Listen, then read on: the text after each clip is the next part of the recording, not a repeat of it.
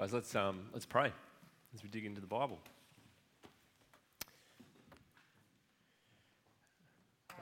Almighty God, you're so good, and it's so good to be in your word just day in, day out. In fact, we're loving it, and we're so thankful, and we ask that you'd please soften us now before your word to receive what is a difficult doctrine, but a beautiful one when we're soft to believe and trust you at your word. Amen. Well, can you remember the moment that you became a Christian? That moment that you chose to start trusting in Jesus for the first time. Now, I reckon lots of you guys actually won't have a moment like this, like a particular moment. Maybe you grew up in a family that taught you about Jesus. You grew up in church where you've been taught about Jesus the whole time, and so you might not have a particular moment. But others of us will have a moment like that. I'm hoping that for some of you, you'll have that moment this week, and maybe you already have. I have a moment that I remember as a really profound moment in my life. It was the year out of high school for me, so HK represent, Henry Kendall. I was 19, just left, and it was the first time I came along to church, and I was there, and I was wrestling with stuff, and I had my first Bible ever. When I went to HK, there was one Christian my whole year, and that one Christian invited me along, and I came. How good's that? So keep it up, guys. So the year out, I've got my first Bible. I'm wrestling. I've still got it. There's pen marks everywhere. I'm writing questions, and I remember a particular moment where the gospel about Jesus became clear to me, and I understood that I was a sinner. I understood who Jesus was, that he had died to save me, and at that point, or at some time earlier, maybe I chose to start trusting Jesus as my Savior. But what if I told you that it's actually God who chooses who will be saved? What if I told you that God chooses who's in and who's out of his kingdom? Last night we heard that because of our sin, we would never choose God. We would always resist his will, his offer of grace toward us. But what if I told you that not only would we never choose God ourselves, that it's actually entirely up to God to choose us? Would you be okay with that? If the Bible said that, would you go with it? This week we've seen some huge things. We've seen that sin is massive, that we're sinful through and through. Sin is huge. We've seen the hugeness, though, of God's grace. God has been so incredibly gracious to us to offer this free gift. But if all of that's been huge, tonight's doctrine is huger. Tonight's doctrine is unconditional election. Now, let me break this down for us. Election, what does that sound like? Sounds like when you go and vote for a prime minister, right? Election means choosing. Unconditional means there are no conditions you have to meet for God to choose us. You know, sometimes there are conditions for you to go on a ride. Like the condition is you have to be yay high to go on this ride. Well, unconditional election says that there are no conditions that you have to meet for God to choose you. Now, a heads up on this one. Sometimes people find this doctrine, really hard. Sometimes people rage against this doctrine because it's a super challenging one. It makes us feel this big and makes God seem really big. And so that's why I do want to have a little bit of question time toward the end of tonight's sermon. We'll see how we go. I do not have all the answers to stuff, but we'll wrestle with some stuff together if you've got questions. So write them down as you go. But this time is particularly going to bring with it two challenges. The first challenge is the challenge to listen to and accept what God's word says. If God's word says this tonight, will you accept it? Will you listen to it humbly and receive it humbly? There's the first challenge. The second challenge is not to miss how good this doctrine is. See, some people, because they find it so hard, they don't listen to it, they won't listen to it, and the outcome of that is that they miss out on a doctrine that is actually amazing and beautiful and good. Now, this truth, it is going to stretch us, but don't miss how good it is. So let's jump in together, and I want to start with the big thing that I want you to see tonight. And the big thing is this: the God of the Bible is a chooser. Right from the start of the Bible, God is the one who's been choosing. He chooses people, they don't choose him. And so let me take you through some of this. Genesis 12, right from the start, God chooses Abraham to be his. Abraham's this random dude from out in the middle of nowhere, and God says, I'm going to take that random bloke, some 80-year-old, and I'm going to make him my key person. Listen to this from Genesis 18. Abraham will surely become a great and powerful nation, and all nations on earth will be blessed through him, for I have chosen him. He chose Abraham. He chose Israel, the nation Israel, to be his special people. Deuteronomy 7. Talking to Israel, for you are a people holy to the Lord your God. The Lord your God has chosen you out of all the peoples on the face of the earth to be his people, his treasured possession. Out of everyone on the face of the earth, God chose this particular people, Israel, to be his. God chose. Jesus, when he gathered his 12 disciples, Jesus chose them. Have a listen to what Jesus says in John 15. We just read this at church.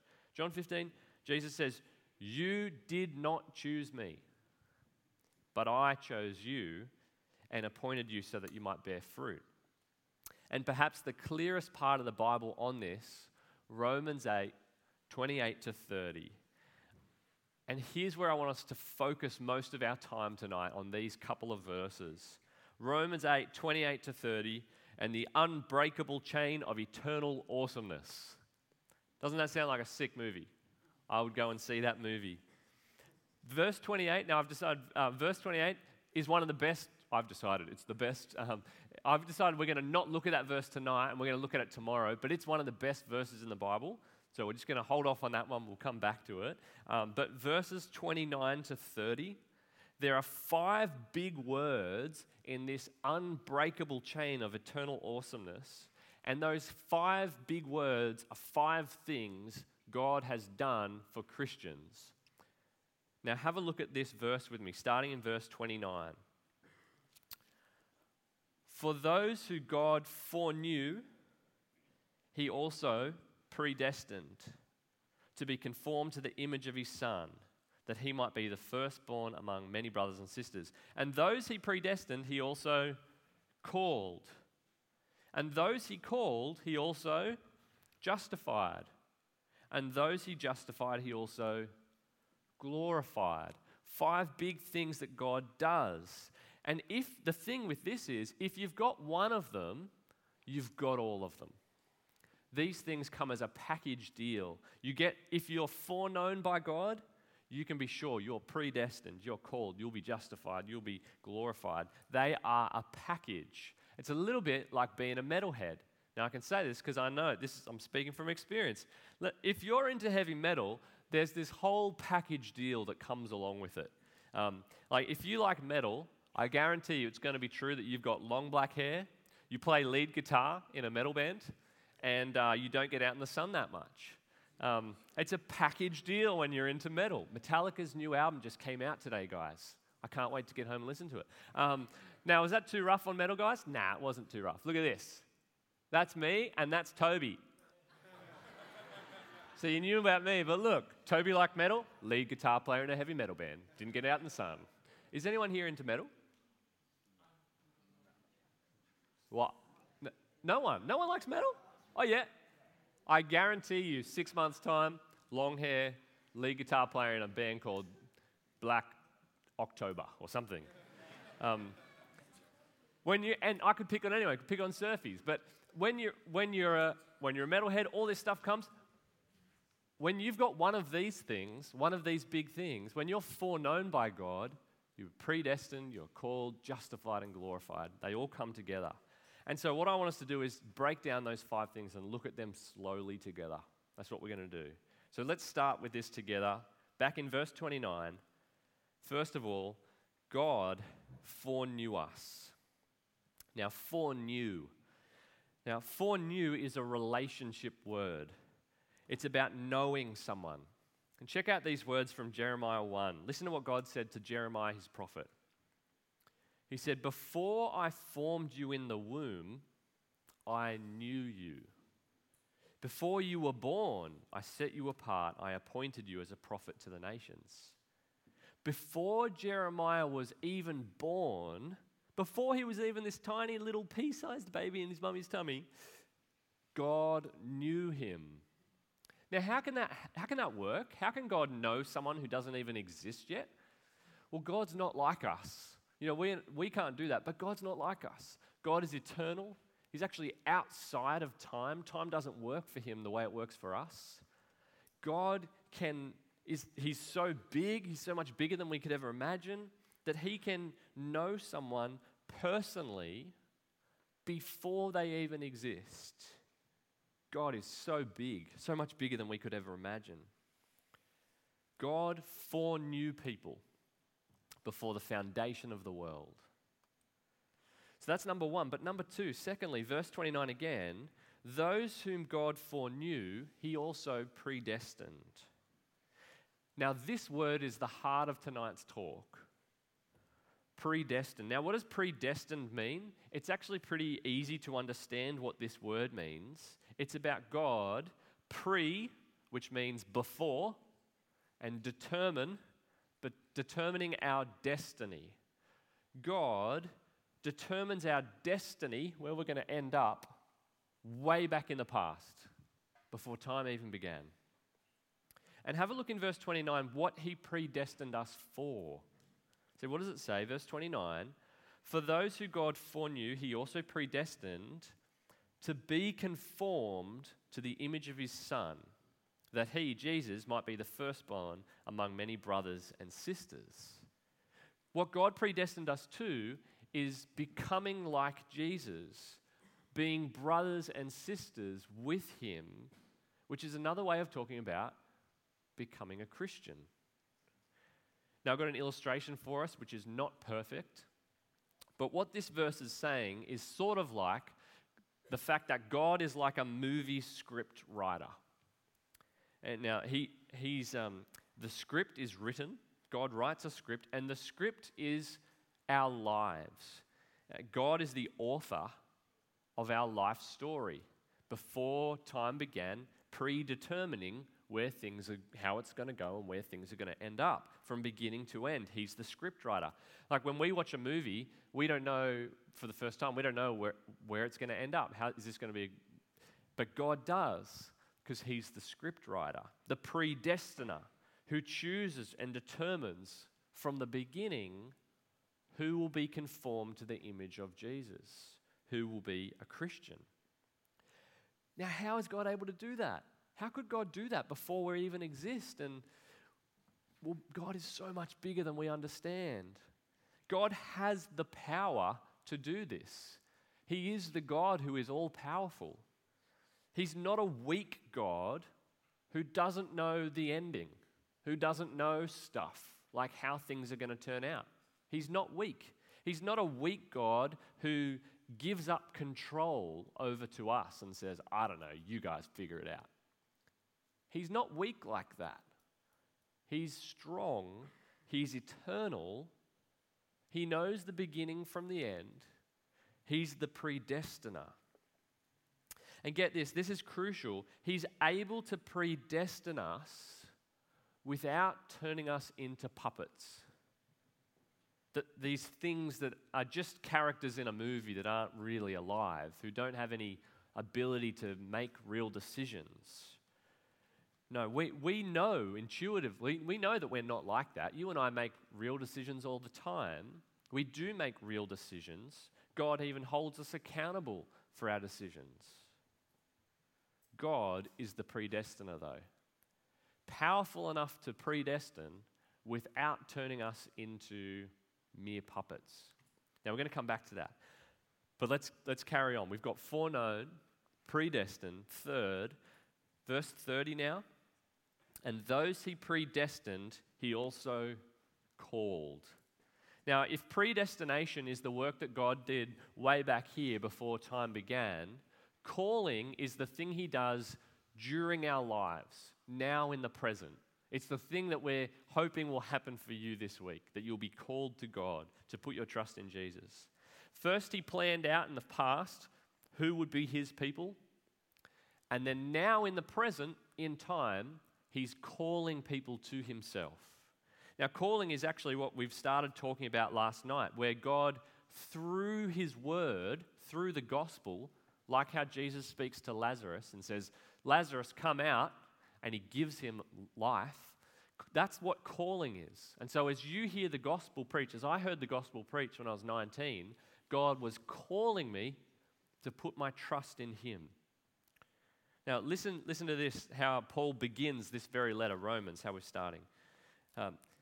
He says to the Romans, and you also are among those Gentiles who are called to belong to Jesus Christ, to all in Rome who are loved by God and called to be his holy people.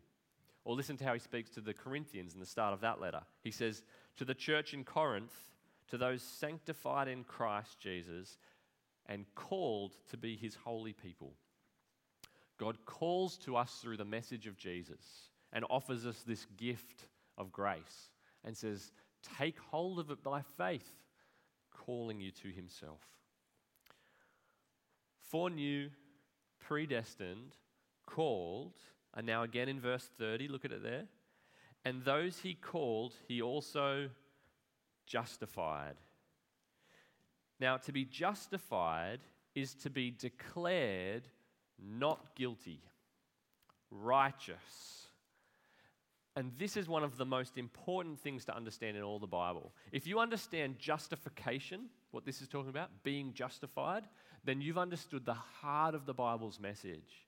When you get justified, you get declared innocent from all of your sins. Sinner though you are, God declares you to be sinless. Why? Because Jesus has lived a perfect life on our behalf. He's got righteousness, and he dies on the cross bearing our punishment, and so God can look at us as though all our sins have been wiped away. Jesus dealt with it. His righteousness is now ours. We get justified even though we're guilty. Justification. And then finally, the last one in verse 30, and those he justified, he also glorified. Glory, glorified. Sometimes the Bible talks about the fact that we're going to have glory in heaven. And heaven's this glorious place. We'll have glory and we'll be glorifying Jesus. But so sure is our glory in heaven that it's as good as ours now. It's as though we have glory now. That's how sure our future is. Because remember, all these things are a package deal. And so if God has foreknown us and predestined us and now called us and justified, glory in heaven is as good as yours. It's a little bit like at the Olympics when someone wins gold race, and the second that they cross the finish line, the judges call out, she's done it, she's won the gold, she's got the gold medal, and everybody's cheering. Now she doesn't actually have the gold medal yet. She just crossed the line. They haven't had the ceremony. But so sure is her getting the gold that she's got the gold medal now. We can talk about it. Well, so sure is our glory in heaven, it's as though we're glorified already. And here is the most awesome thing. In Jesus, if your trust is in him, these 5 blessings are yours. They are certain, they are unbreakable. If you trust in Jesus, this package deal is yours.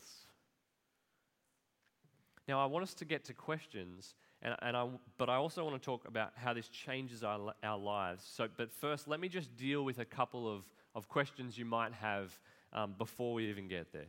Let me deal with 2 big things. First objection that you might have. Is this actually what the Bible teaches? Is this what the rest of the Bible says? Or have I just found one little verse that I can make say what I want it to say? Well, the rest of the Bible talks a lot about predestination. It doesn't necessarily use the word predestination. It might use the word election, or it might use the word chose, or it might use other words. But let me take you to two places that are really clear on this. Ephesians chapter 1. Now, don't worry about flicking there. I think I've got it on a slide. Ephesians chapter 1.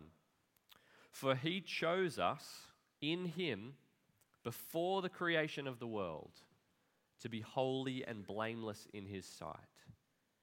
In love, he predestined us for adoption to sonship through Jesus Christ in accordance with his pleasure and will. Before the foundation of the world, God chose us. In God's great love, even before the foundation of the world, he predestined to have a people who would be his forever. Have a look at this next passage, 2 Timothy 1.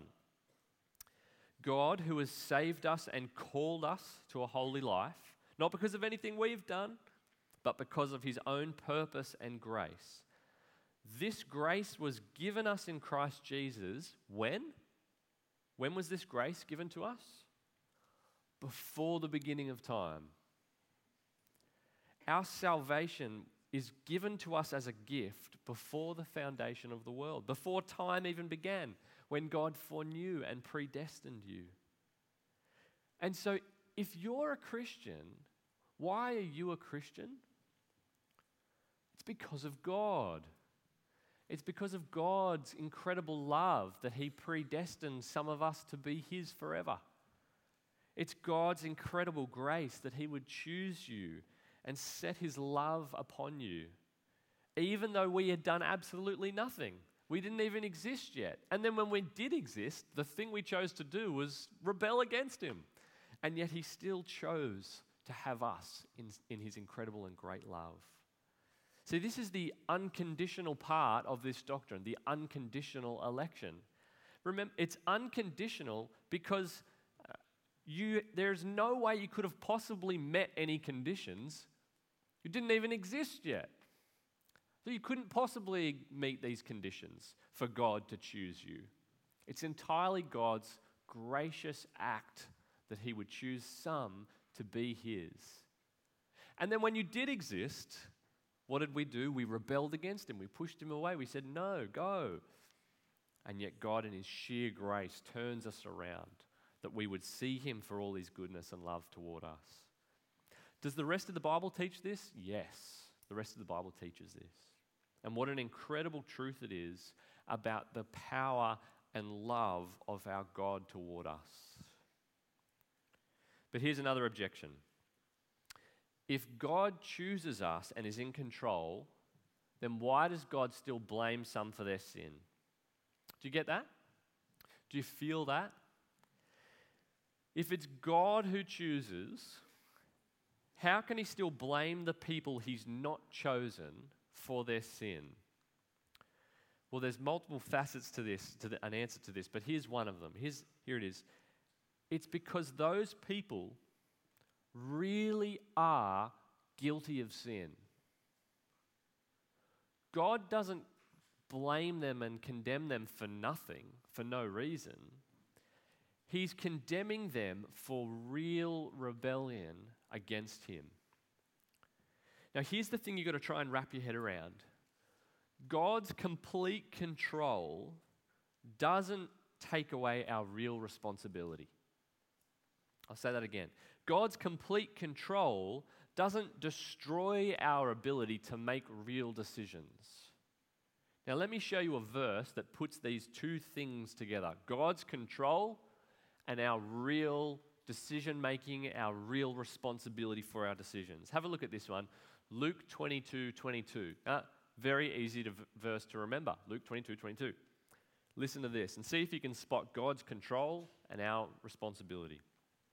This is what Jesus says, talking about himself. He says, "The Son of Man will go as it has been decreed. But woe to that man who betrays him."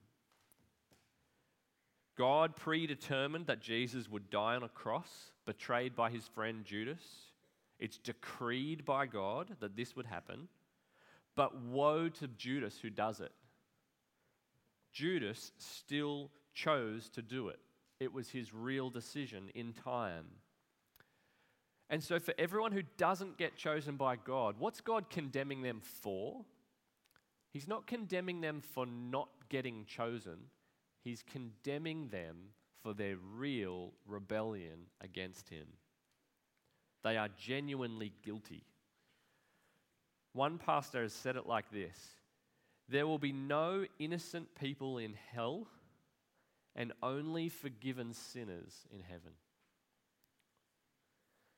And so if we were to go back to our movie script illustration, God is the movie script writer. He's in control. He writes the shape of the script from beginning to end. And we are the characters in the script, but somehow we are real. We are real, genuine decision-making things.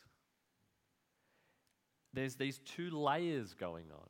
There's the God layer, the over and above the whole thing, and then there's our layer where we're genuinely in it and we're genuinely making decisions. Now, somehow these things fit together. Somehow they are compatible together. God's control over it all, our real responsibility. The Son of Man will go as it's been decreed by God. God decrees that the Son of Man will die at the hand of betrayal of his friends. But woe to Judas for making that decision. Those fit together in Jesus' mind. Luke 22:22. And so for Christians, while in our layer of the script, where we deserve to be condemned for the things we've done, in God's layer, in his immense kindness, he's planned from the beginning that we'll be saved. He's chosen us. He's foreknown and predestined. And in our layer, he called us and justified and glorified us. And so what this means is that we're not able to point our finger at God and say, why didn't you save everyone? How come you chose to save them and not those people? We can't say that because none of us deserve saving. None of us deserve saving. That he would save any of us is his sheer grace, his undeserved generosity poured out upon us. What a miracle that he's done that for us, for anyone. Now, there's two big objections, but I reckon we've probably got more questions. And so I want to land this for us soon, but do you want to ask anything? And maybe I won't be able to answer, but if that's okay, I'll think about it. I'll get back to you later. Now, we got microphones, do we?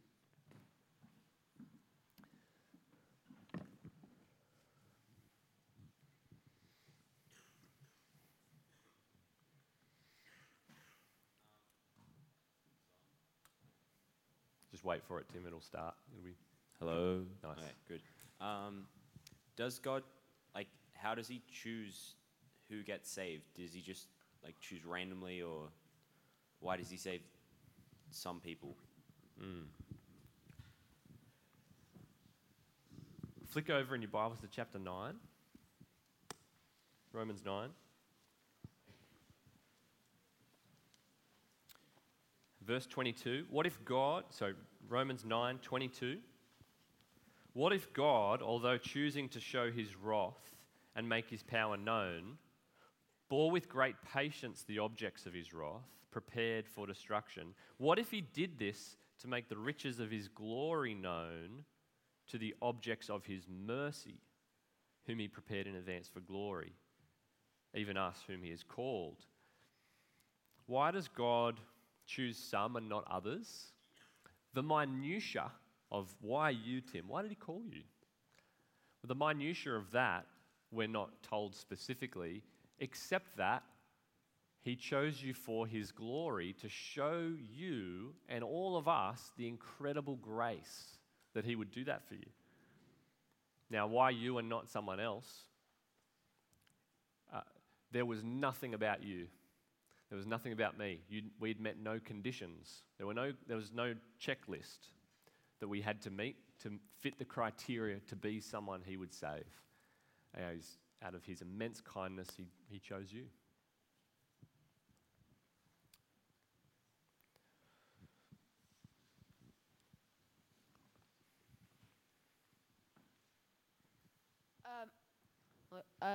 If God could choose whoever he wanted and there's infinite room in heaven, why doesn't he just choose everybody?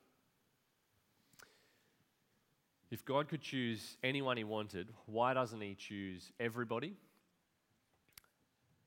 God's ultimate end for all things is the glory of his son Jesus.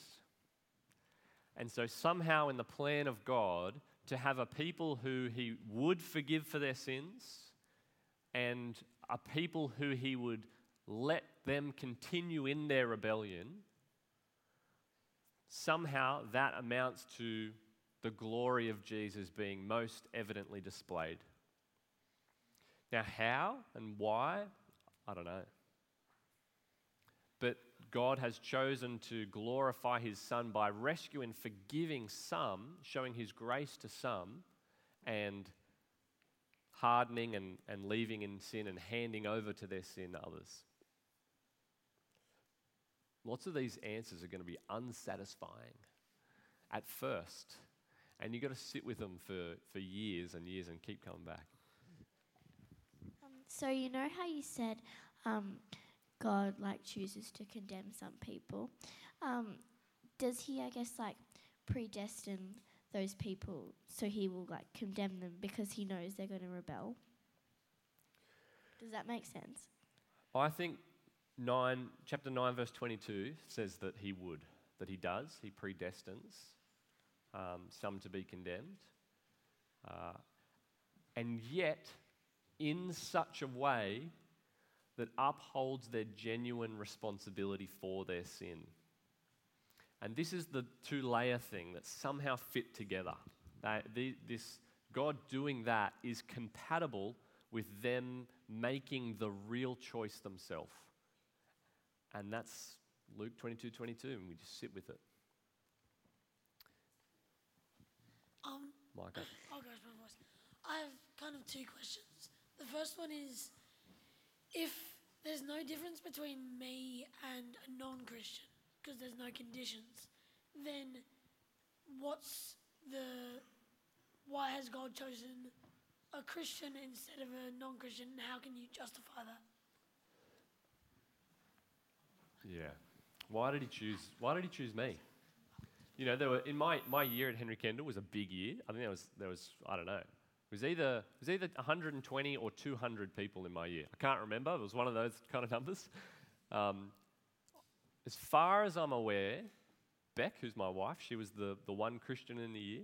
As far as I'm aware, it's still only me and Beck out of all my year group who are Christians. Why did he choose me out of all those people? I don't know. 1 Corinthians says that God chooses the weak things in the world to shame the wise. Maybe I was weaker than other people, but there was nothing in me that was better. I know that. It's just God's incredible kindness to one of that lot. He didn't need to be kind to me at all. He just was. And that's God. It's up to God to choose, right? To be God means that it's your right to do with your creation as you want to do. For some reason, he chose to have me. Yeah. So the 5 steps of power of awesomeness or whatever, the unbreakable chain of awesomeness. Very memorable. The first one is for new, and so that kind of seems that he knows what's going to happen. Yeah. And so he knows what's going to happen before he predestines. So it's almost as if he knows what's going to happen before he chooses what's going to happen. That seems like... What does that mean? It's good. God doesn't exist in time, so there's no before and after with God. God is a Father, a Son, and a Spirit. He is Father, Son, and Spirit. But there was no time when the Father had the Son somehow, and so he once didn't have a son, but now he has a son. But to be a father means that you've become someone who's had a son. But because God's outside of time, he is eternally always Father and Son. There wasn't a time when he had the Son, in the same way, God's foreknowing is in reality unseparated from his predestining work. God didn't at first on a Monday know people and then on Tuesday decide to predestine them to salvation. These things happen described for us time-bound creatures in this fashion, but are trying to grasp at the eternal things of God. And so there isn't this succession that goes on. Now, there is a position that would say what God does is he looks down the barrel of time and he looks at all of you and he goes, who's going to choose me in the world? And he looks ahead and he goes, oh, Josh Jones in 20 whatever, he's going to choose me. And so God predestines him and just kind of makes sure it happens. Now, the problem with that is the Bible won't let you go there. Who does the choosing in the Bible? God chose Abraham. God chose Israel. Jesus says, you did not choose me. I chose you. And God chooses us. He elects us. He predestines us. The other reason, so the Bible won't let you go there. The other reason we can't go there is because who's in control of stuff? Are we going to be in control or is God going to be in control? As soon as the answer is that we're in control, we've lost God. Because to be God is to be all-powerful. And now we have a less than all-powerful God, and our God is diminished, and we no longer have God. We have a lesser being of some sort. I reckon just for time, let's go 2 more. How do we know that God chose us? Like, does he tell us? How do we know? Tomorrow's talk. Good question. Nice and snappy answer as well. It's good. Sorry, last one. So we'll go last one, but we can keep chatting. I'm happy to catch me afterwards, all right? Oh. Well, okay, we'll do 2. Ladies first. How does God choose? Like, does he choose his own destiny or fate? Does God choose his own destiny? That's a great question. Very cool. God exists outside of the timeline. He's up. We're in here. He's the script writer. He's up here, outside of time. We're in here, and yesterday I was here. Now I'm here, and now I'm here, and now I'm here. So God doesn't have a destiny like we do. God just is, and always will be. Now Jesus has taken on a human nature, and so the man Christ Jesus will have a destiny of eternal glory with you guys, partying in heaven, thankful for all the goodness of. But God is not on the timeline. It's different for him. And we'll go last one. Yeah. So okay, I'm gonna try and tie 2 questions into one. Oh, you sneaky man. Okay. Well, so if you have been chosen, why do we have to be chasing after God if we're already been chosen? And if we haven't been chosen, why should we be trying to understand God and everything if we haven't been chosen? And if so, how do you know you're chosen? Do you have a one-on-one conversation with God or something? But yeah. Yeah, you wrote me a letter. Yeah, thanks. It's called Romans. Yeah. So some of that we'll pick up tomorrow, last talk. It is the responsibility of every human to glorify God with their lives. That's why they exist. God demands that he's created you, and so he demands that you live your life for his glory. And actually, that's what the best life will be, as we've seen this week in Matthew. And so all have a responsibility to do that. Our sin is the fact that we don't. Now, I reckon I'm going to leave it there, and we'll see if tomorrow's talk ties some of these things up for us. But can I, happy to keep chatting afterwards. We're here all week for a few more days together. So happy to keep chatting together. Let me pull some of this stuff together and land some of these things with 3 things. One of the big things, guys, is that unconditional election, this doctrine, means that your salvation is from God from first to last. If you're a Christian, then before you were even born, God foreknew you. He predestined you to be saved. And now, in our layer of the script, God has called you through his gospel, maybe on a fat in years gone by, maybe as your parents raised you and taught you the Bible, maybe in EV Kids, maybe. In our layer of the script, God calls, he justifies, he will glorify. He has glorified and he will glorify. God is the author of our salvation. God saves sinners. Second, unconditional election means that we should be humble and grateful people. Don't you feel small after all of this? Don't you feel so tiny? But at the same time, we ought to feel so loved. In love, he predestined us for adoption to sonship. In love, he, before the foundation of the world, chose people that would be like us, would be sinners. And yet God demonstrates his own love for us in this, that while we were his enemies, Christ died for us. And then God called us. And then he justified us and he glorified us. We have been so loved since before the foundation of the world. And finally, unconditional election means that we should do evangelism. So come back to what we were hearing before from Sam and Ollie. The reason that we can and should do evangelism is because God has chosen a people who will be his. There are people out there who God has chosen. We just don't know who they are yet. But God uses his gospel on our lips to save people, to call them to himself. As we invite them to youth to hear the gospel, who knows if that person is part of God's chosen? But that there are chosen people means that we should just get busy and invite as many people as we can. And get to Flipside as many people as we can. You know, sometimes people think this doctrine means that we shouldn't do evangelism because why bother? God's got people he's chosen. But it's the opposite. It's that he's chosen people that we should bother. It's why we can have confidence to go out and speak and tell people, if only we would but speak.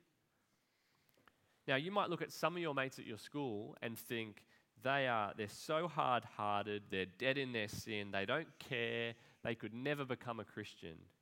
Wrong. Because God is a chooser and he decides he can save anyone. No one's ever too far gone. You know, I reckon growing up like a heavy metal dude, I probably wouldn't call myself a professional musician, Tim, but very kind of you. But growing up a heavy metal dude, lots of people looked at me like, there's no way that dude would come to faith in Jesus. He's into this like angry music and stuff.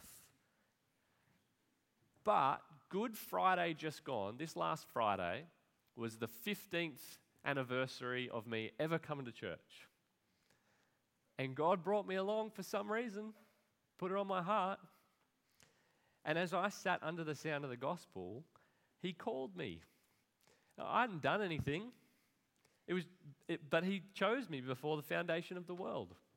For some reason, God made me alive in those moments and called me to himself that I might see I am a sinner, and yet I've been so loved.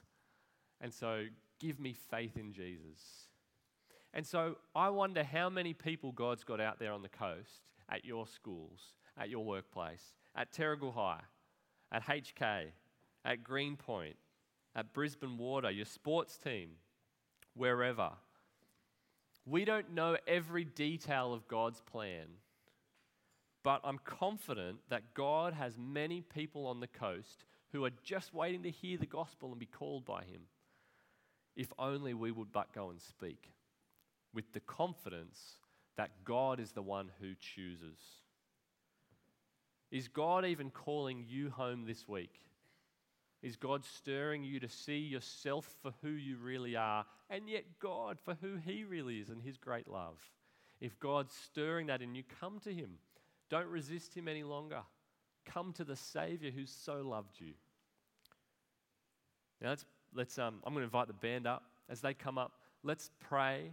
Let's give praise to our God in prayer, to our big and powerful God. Let's pray. God, you are the chooser. And you are the chooser because you are big and powerful and far bigger than we could ever imagine. You are eternal. You are outside of time. And in your love and grace, you have elected that some would be yours forever. Even while we were sinners, you have chosen to show us your mercy and grace. We praise you for this, and we ask that, knowing that you have people who you have chosen, you'd fill us with confidence to share this amazing news. And we ask that many, many more people would join us. We pray that us as a youth group would grow in our number of people who know you and love you, and that as sure as coming to you, they are called, they are justified, that they are glorified, that we glory with them in heaven for all eternity. In Jesus' name, amen. Amen. Well, let's stand.